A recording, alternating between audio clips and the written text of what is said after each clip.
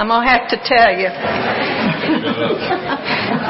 There's bad news, there's worse news, and there's really bad news.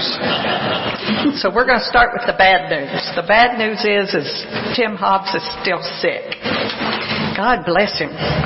This upper respiratory infection has wrestled him to the floor. Maybe literally. So he has been taking antibiotics all week. He's coughing up his lungs every time he tries to talk. He's as weak as he can be. So hopefully he is. Let's give him this one more Sunday out, and he will be back at it. Okay, that's the bad news. The worst news is you got me. Sorry about that. The worst news is I'm the one that's in the pulpit this morning. The really bad news, my sermon's longer than John Guthrie's was last week. Sorry about that too. Well, then I have more bad news because I've changed all the songs. Yeah, if you did not get the updated worship bulletin, word went out yesterday afternoon, or Friday, whenever that was, yesterday afternoon that I was preaching. I tell you what, she is on it. She and Rudy were on it. So if you don't have the updated version, watch the screen. That'll get you through it. If you've got the old order of worship, the colorful ones, let me point out a couple of things on the back of it. Worship team will not be meeting this afternoon, but you can come an hour early at 4 o'clock and play pickleball. They will be playing this afternoon at 4. On the bottom quarter of the left-hand side of your announcements, you will see a couple of things. If you would like to decorate the altar table, you've noticed it's been kind of bare of late. So the worship team is giving everybody the opportunity to decorate the offering table. You can decorate it in honor of somebody, in memory of somebody, in celebration of anniversaries, of births, of whatever you want to. There is a sign-up sheet over there on the table.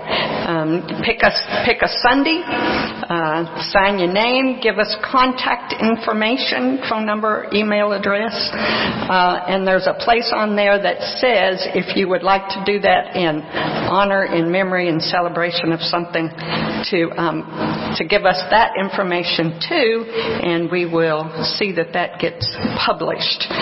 So that begins at the beginning of April, the first Sunday of April. So if you would like to do that, please sign up. If you would like to use flowers, you can use flowers, you can use candles, you can use whatever you want. If you use silk flowers, we would love for you to donate them to us after that Sunday. Our silk flower arrangements are being a little used, and they need to be replaced. So if you ought to do a silk flower arrangement, we would love it if you would allow us to keep that after you use it. You will see also in there for Palm Sunday and Easter Sunday an opportunity to make donations towards the flowers that we will use. After the worship service on Easter Sunday, then you are welcome to take those home with you. But you will see those prices listed there. You can call the church office and talk to Dottie about that. Anything I'm forgetting?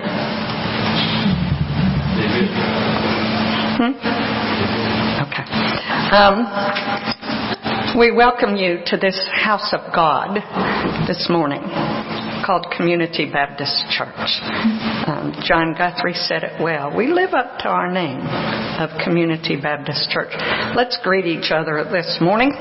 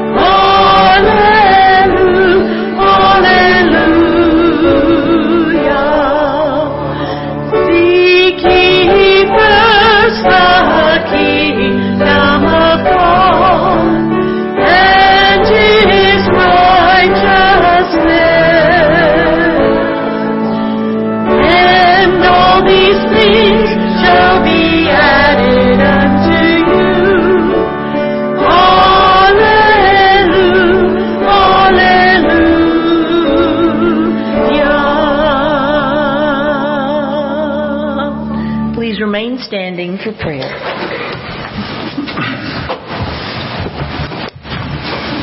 Let us pray together.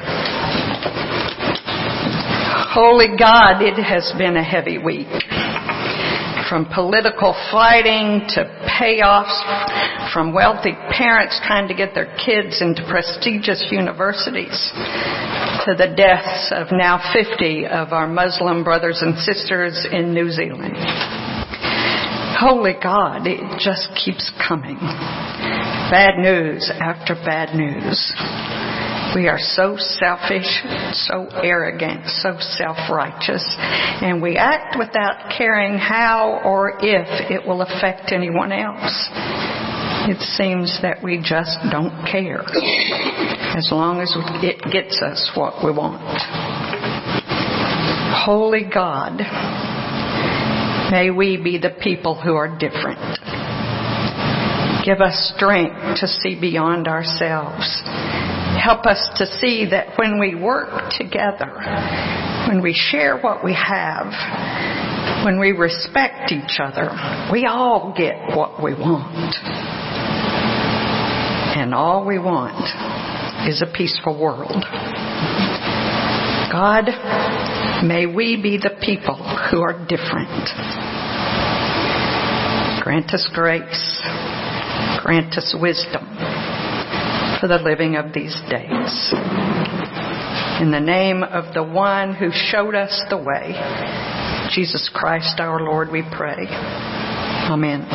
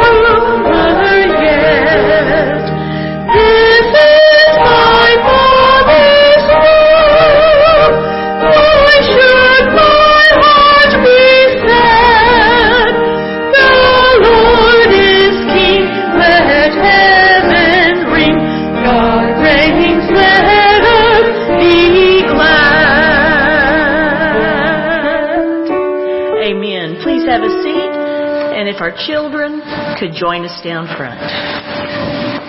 Good morning. Come on down, children. We got more than one. Come on. There we go. 2. 3. Here they come slowly. 4. Come on down, baby. I'm not going to bite you, I promise. Good morning. Happy St. Patrick's Day. Is everybody wearing green? Has everybody got something green on? No? I don't have very much green. I had to really hunt for a green tie. There you go. You got it. Well, my name is Greg, and I'm going to talk to you today about a show and tell. How about that? Do y'all still have show and tell at school? No? Do you even know what show and tell is? Yeah, kind of. Okay. Well, when I was growing up, many of the days, teachers would have show and tell and bring something to show and tell to their kids. So when I was looking around this week about what to talk to you all about, I looked up on a bookshelf and I found a book that is really, really old. If I'm 60, which that's what I am, I think, the book is probably 55 years old. So it is a scrapbook that my mom put together whenever I was in kindergarten, 1st, and 2nd grade. So we're not going to take all the time to go through this because that would take about an hour to show you all the stuff in this book. But I did pull out a couple of things that I thought I'd share with you today. Did y'all have paper like this in kindergarten or 1st grade with all those lines on it? This is Gregory Gibson, October the 13th, 1965. Singing is fun. What happened? Mrs. Peak is nice. That was our music teacher in 1st grade, Miss Peak. So that was something there that I found. I thought I'd show you. Let's see here what else. Oh, a drawing of something. I don't know if y'all know this, but I kind of like to draw. I've always liked to draw. These are some really early drawings. What is that? A fishbowl. Very good. Very, very good. I think there's supposed to be tadpoles in there rather than fish.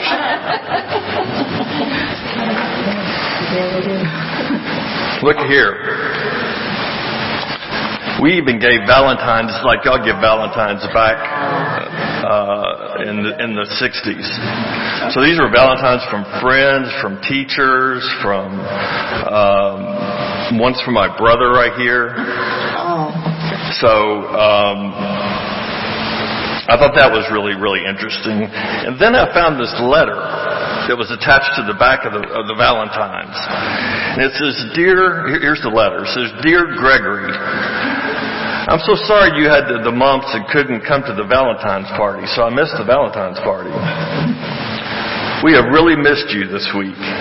Thank you so much for the candy and the pretty dishcloth. Mom must have done that because I don't remember anything about the candy and the dishcloth. You really know how to make me feel happy. Guess I'll have to be extra nice to you when you come back to school.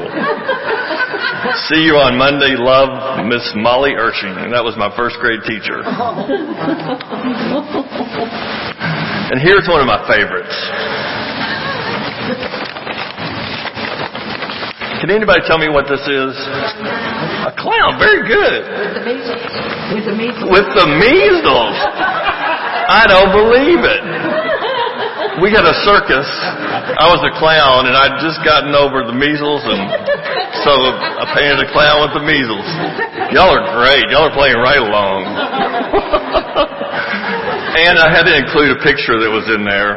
So here's a picture of me at kindergarten graduation, front toothless. No teeth. But then I found something else that was in here that I found really interesting. This is really what I wanted to share with you today.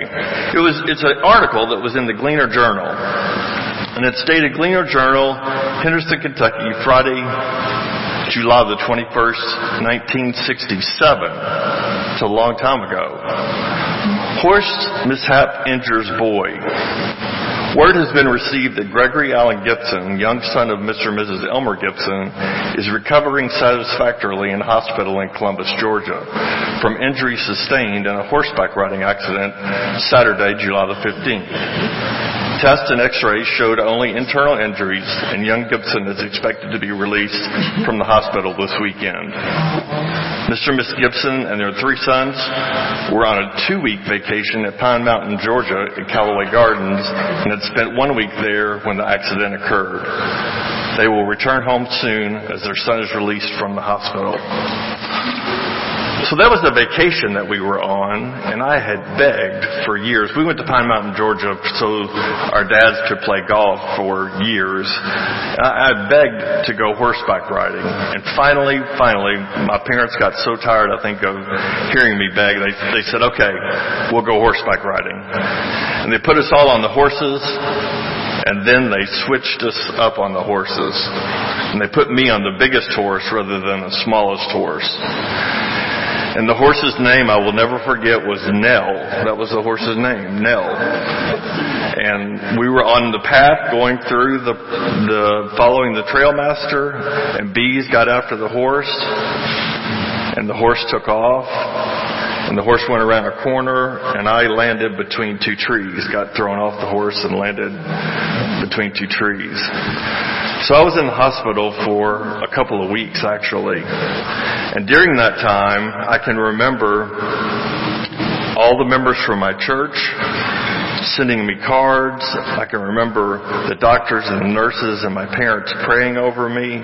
I'll never forget that, because it was a rough time. And that's what I really wanted to talk to you about today, was the power of prayer and how important that is. And the power of a note.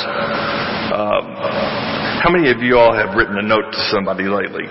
That's good. That's really, really good. I've got something for you today, and I'm going to ask you to do something with it.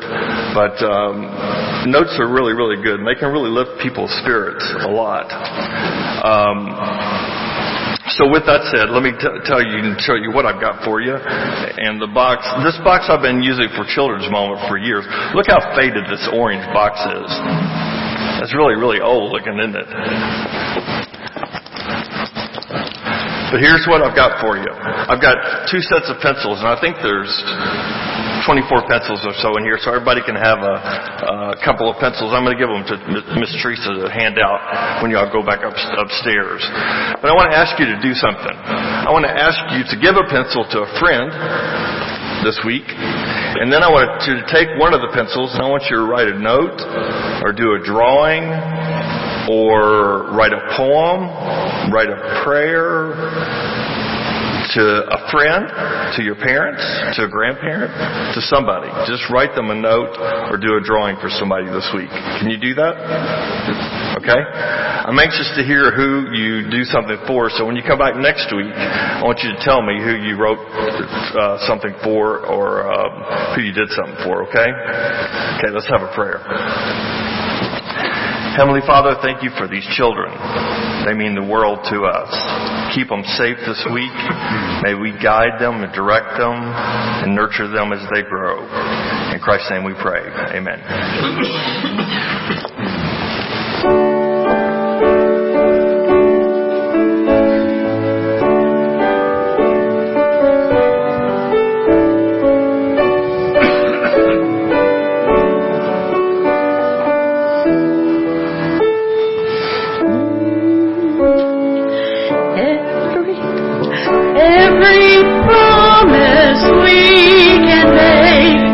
Every prayer and step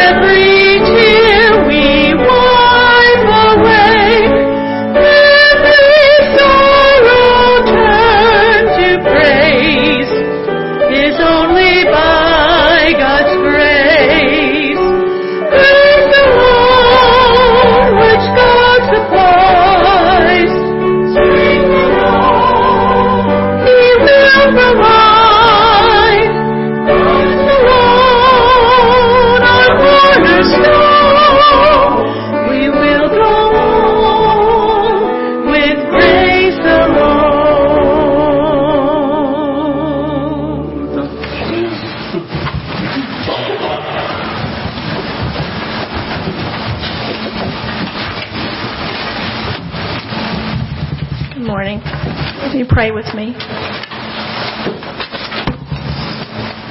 Lord Jesus, help us to give you not only our finances, but all we are, all we have, and all we hold.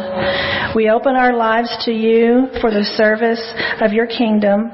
Please work through our offering today, our lives this coming week, and lead us to follow you, Christ, in all that we do and say.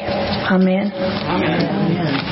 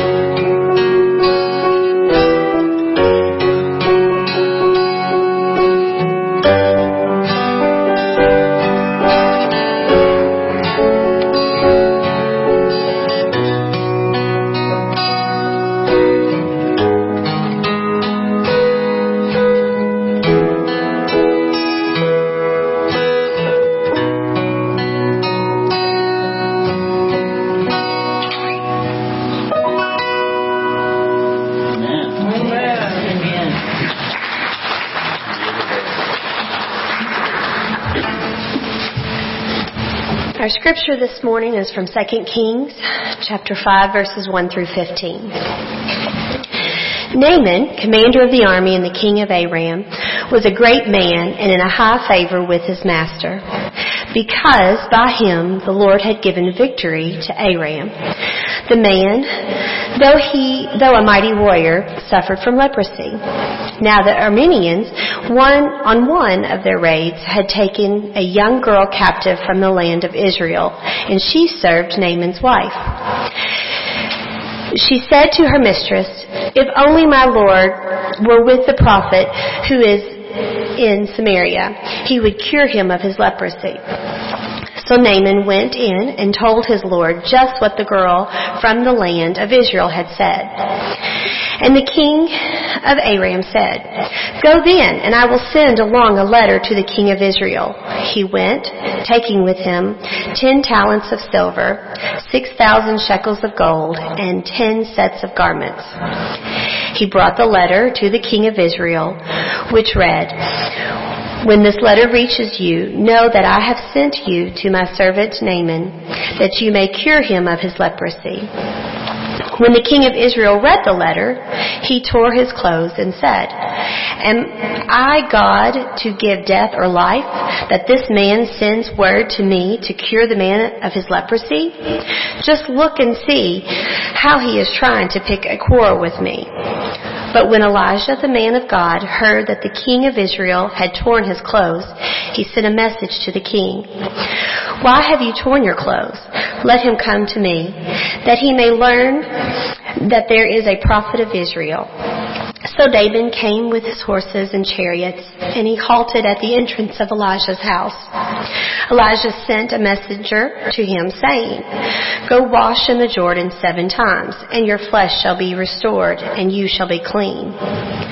But Naaman became very angry and went away, saying, I thought that for me he would surely come out and stand and call on the name of the Lord, his God, and he would wave his hand over the spot and cure the leprosy.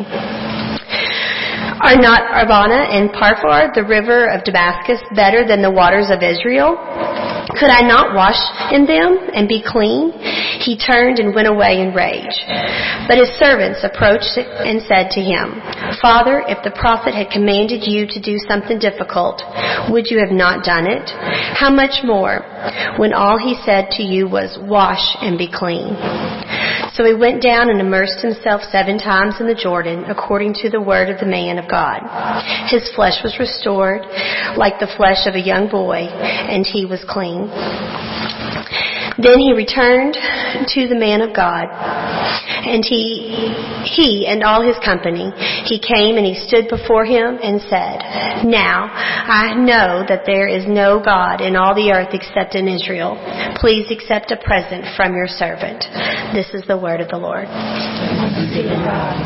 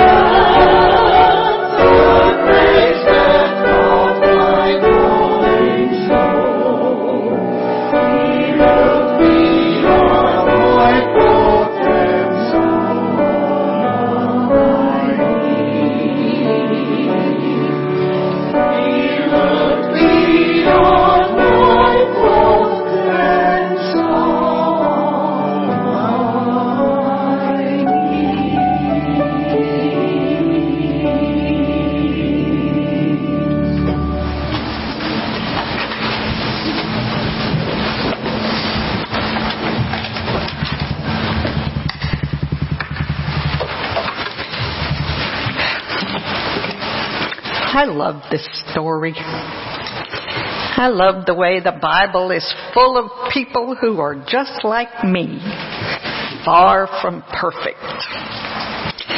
Naaman was the chief military commander of the Aramean king's army, the Colin Powell of his day, and he was really good at it. The scriptures say he was a great man in the sight of his master, highly regarded and a valiant soldier. But in spite of all his military accomplishments, Naaman had a problem he couldn't fix. He had leprosy.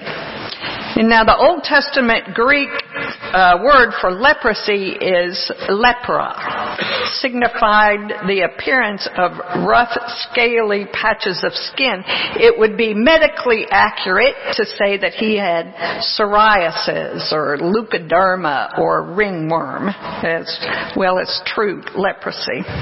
But whatever the skin disease he had, Naaman's social calendar and his life were the same, non-existent.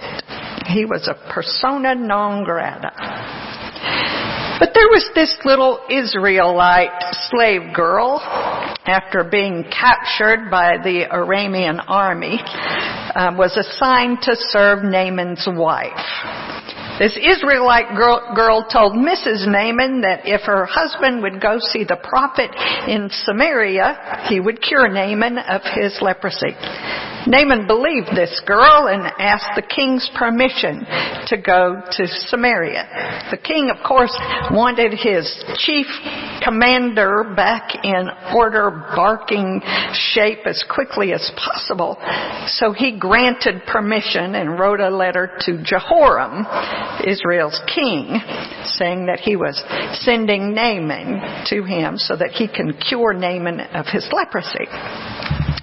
So Naaman gathered up his horses and chariots and servants and left with the letter from the king, as well as 10 talents of silver, 6,000 shekels of gold, and 10 sets of clothes. Well, that translates into 150 pounds of silver, 750 pounds of gold, and a new wardrobe. At today's market prices, actually yesterday's market prices because I looked it up, the silver would be worth $36,792. The gold would be worth $15,642,000. If the political clout of a royal letter didn't work, there was a good old-fashioned payoff. Naaman wasn't taking any chances. He was flying high because he was on his way to a healing. Little did he know. Upon Naaman's arrival, he presented his king's letter to Jehoram and waited for his healing to begin. Instead, Jehoram tore his clothes. He knew he couldn't heal Naaman and assumed he was being provoked into a fight. His back was against the wall. He couldn't cure Naaman, and Naaman's army had already defeated Israel at least once. That's how Mrs. Naaman got her Israelite slave girl. Jehoram was sunk. But word had gotten to the prophet Elisha that the king had torn his clothes in grief. So Elisha sent word back to have Naaman drop by and he'd take care of it. Elijah wanted him to know that there was a prophet in Israel as opposed to just a king who thought everything was about war.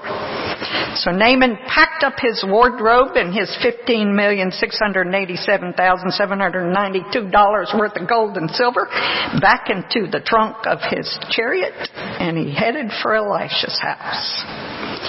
Once he arrived, Naaman expected a grand ceremony to begin.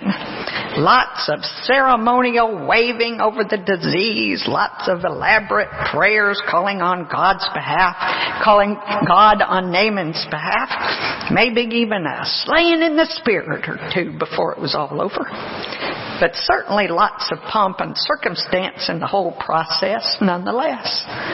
Naaman was sure Elisha would know who he was and treat him accordingly. What he got was not Elisha, but a message from Elisha to go down to the Jordan River and wash himself 7 times and he would be cured. Well, Naaman was mad.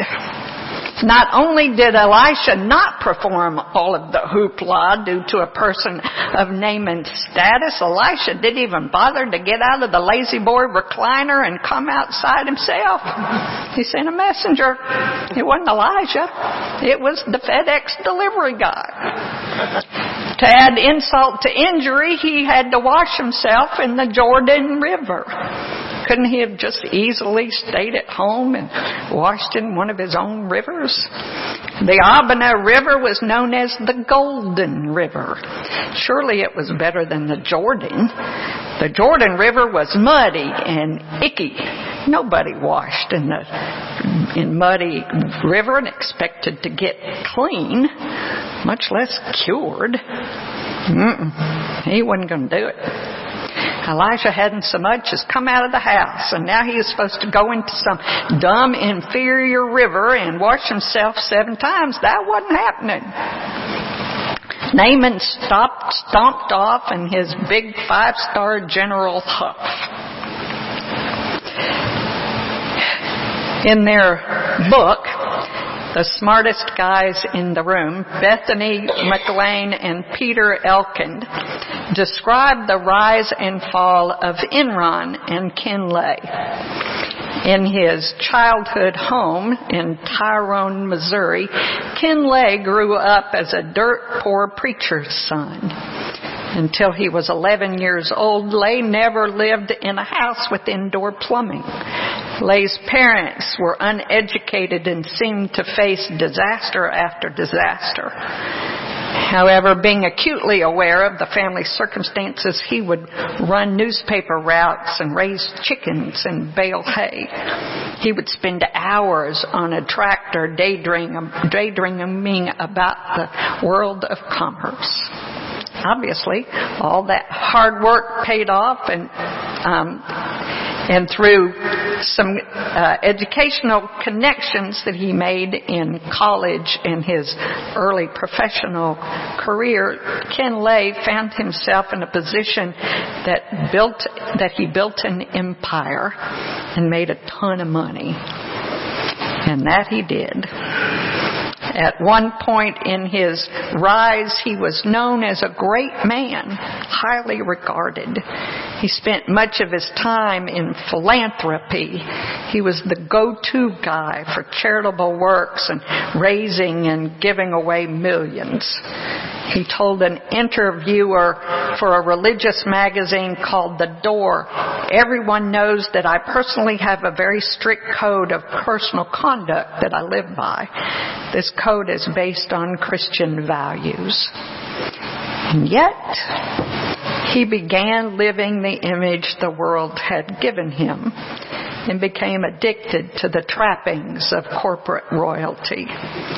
He began making millions and taking a large chunk of those earnings home. He and his family used Enron's fleet of corporate jets as if they owned them. On one occasion, when a secretary was trying to schedule a flight for a company executive for company's business, she was told that the Lay family had reserved 3 of the company jets, and they were not available. At lunchtime, when lunch was ordered and other executives sat at their desks eating a sandwich on deli paper, Ken Lay's food was placed on fine china and served on a covered silver platter. Like Ken Lay, Naaman's expectations of life were rooted in his image of himself, of his own self-importance, what he thought was due him because of who he was. By golly, he deserved that special treatment. He had earned it. And Naaman was not about to do something as ridiculous as bathe in the Jordan River even once. much less 7 times. But Naaman was lucky. He had some very gutsy and obviously very loyal servants who were willing to get right up in his face. And they told him, look, Naaman, if Elijah had told you to do some big, elaborate, complicated thing, wouldn't you have done that? Well, then haul yourself down to the river and start washing. Unlike Ken Lay, Naaman listened to his employees giving him good advice. He stepped out of his all-important general's uniform and into the Jordan River. And when he did, his flesh was restored. And not just the before he got sick regular skin. The scriptures tell us that his flesh was restored to that of a young boy. Naaman was clean and cured. It was then that Naaman realized that not only had his health been restored, but his life had been given back to him as well. As a leper, he'd been an outcast. But cured, he'd be able to return to his life as he knew it. Or could he?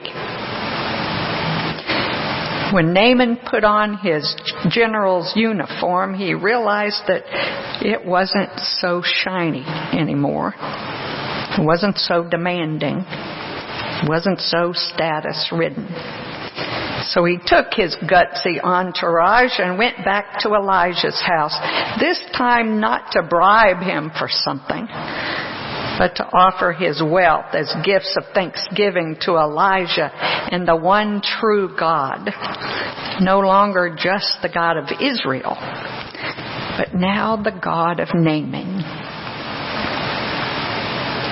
There it is. Naaman's conversion. He came face to face with the one true living God, and he was changed. Once you realize that God is and has been engaged in your life, you see things differently. You hear things differently. Everything is different, and nothing can ever be the same.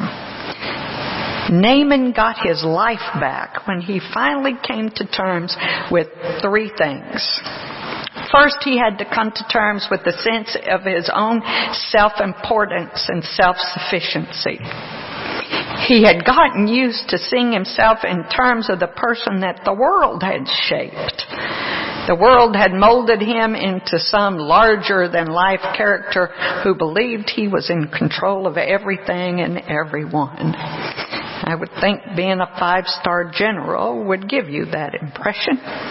When you stand in a room, when you enter a room, people stand and snap to attention. You give the words and your commands become reality.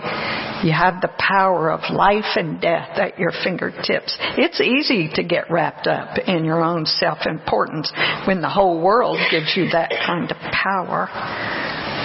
But once Naaman laid aside his world-shaped image, he was able to see himself as he was, a man with a problem he couldn't fix no matter how much power he had. Being a 5-star general didn't give him the ability to cure himself of leprosy. When he finally took off his general's uniform, literally and figuratively, he could hear what his servants were saying to him. When we come to grips with our own arrogance, we realize that we are not self-sufficient. We're just people. And we don't have the power to do it all. We really do need each other's wisdom and insight to see things clearly. And sometimes we even need them to get right up in our face to make us understand. I am in awe of the strength of character these servants must have had. That young Israelite girl was a POW taken away from her family, assigned to work for the wife of the very army general who had snatched her. She started this whole thing by referring her captor to the one person she knew could cure him. Did she think that Naaman would reward her with her freedom? We don't know. But what we do know is that this girl set aside whatever feelings she may have had in order for her captor, her enemy, to be cured. The other servants with Naaman took a huge risk in telling him to do what he had been told to do. It's always a risk to challenge your boss, but they too had laid aside their personal feelings.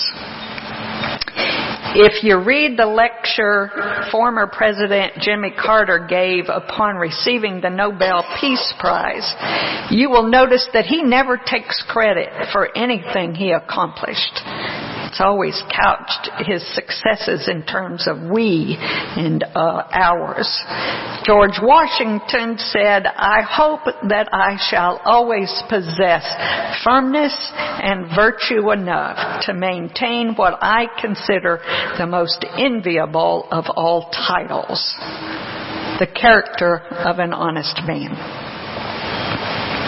Second, Naaman got his life back when he came to terms with the notion that he really was a child of the God of Israel.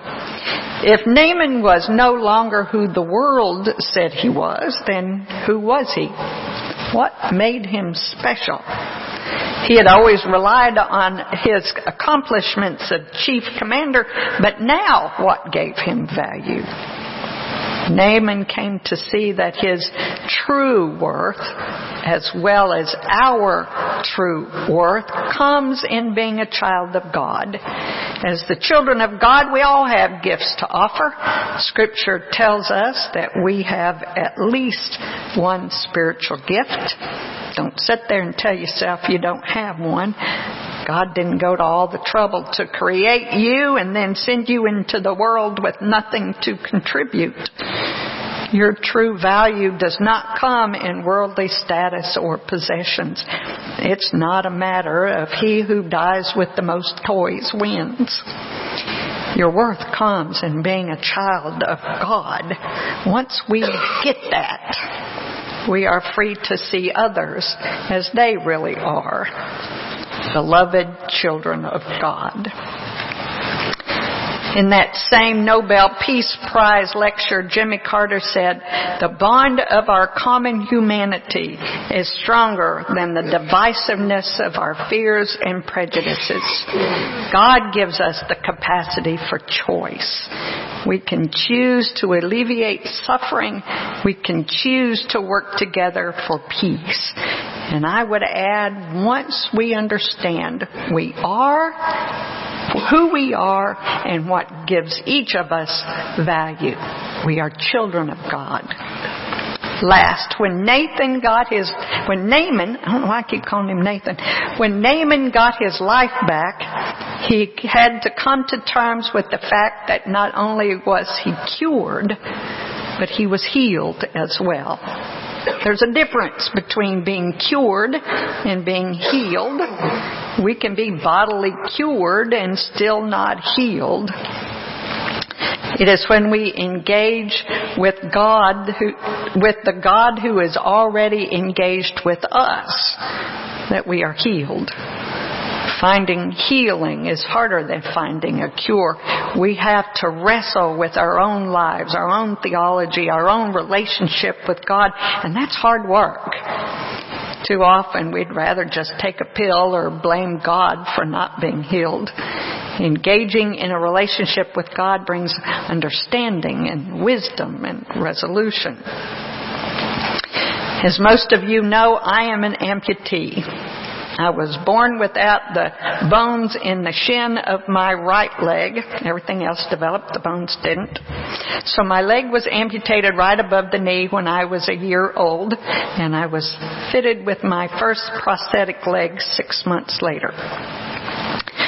Well, when I was in seminary, well into my adulthood, one of the women who lived in my dorm asked me about my leg. After telling her, she proceeded to tell me that if I just had enough faith, God would heal me. Obviously, I didn't have enough faith, or I'd be healed by now. Well, here I am, a full grown-up adult. I had quit a full-time job, making good money, put my furniture in storage, was working three part-time jobs, and in seminary full-time in order to follow my calling. And this woman's telling me I didn't have enough faith. I was devastated. So through sobs and tears, I called my friend Jeannie and told her this story. In her God-given wisdom, she said, "Don't you get it? You are healed. You have learned to deal with it and come out on top. There's your healing." She was right. My very wise CPE supervisor told me that it's better to limp through life with a soul that is whole than run through life with a self that is fractured. Naaman realized that not only had he been cured, he'd been healed. He didn't go home just cured of leprosy. He went home whole. He didn't go home with servants who worked for him. He went home with friends who truly cared about him. He didn't go home with just more time to live. He went home with life. When we engage in a relationship with God and realize the depths of God's love for us, God's ability to heal us, whether we're cured or not, God's desire to make us whole, we can't help but be changed like Naaman. So the next time that you're faced with a situation that you don't understand and you're tempted to say to God, "You want me to do what?" Remember old Naaman as he heads for home with his new teenage skin, his general's uniform turned inside out, and his entourage walking arm in arm, laughing and celebrating his healing. Amen. Let us stand and sing together.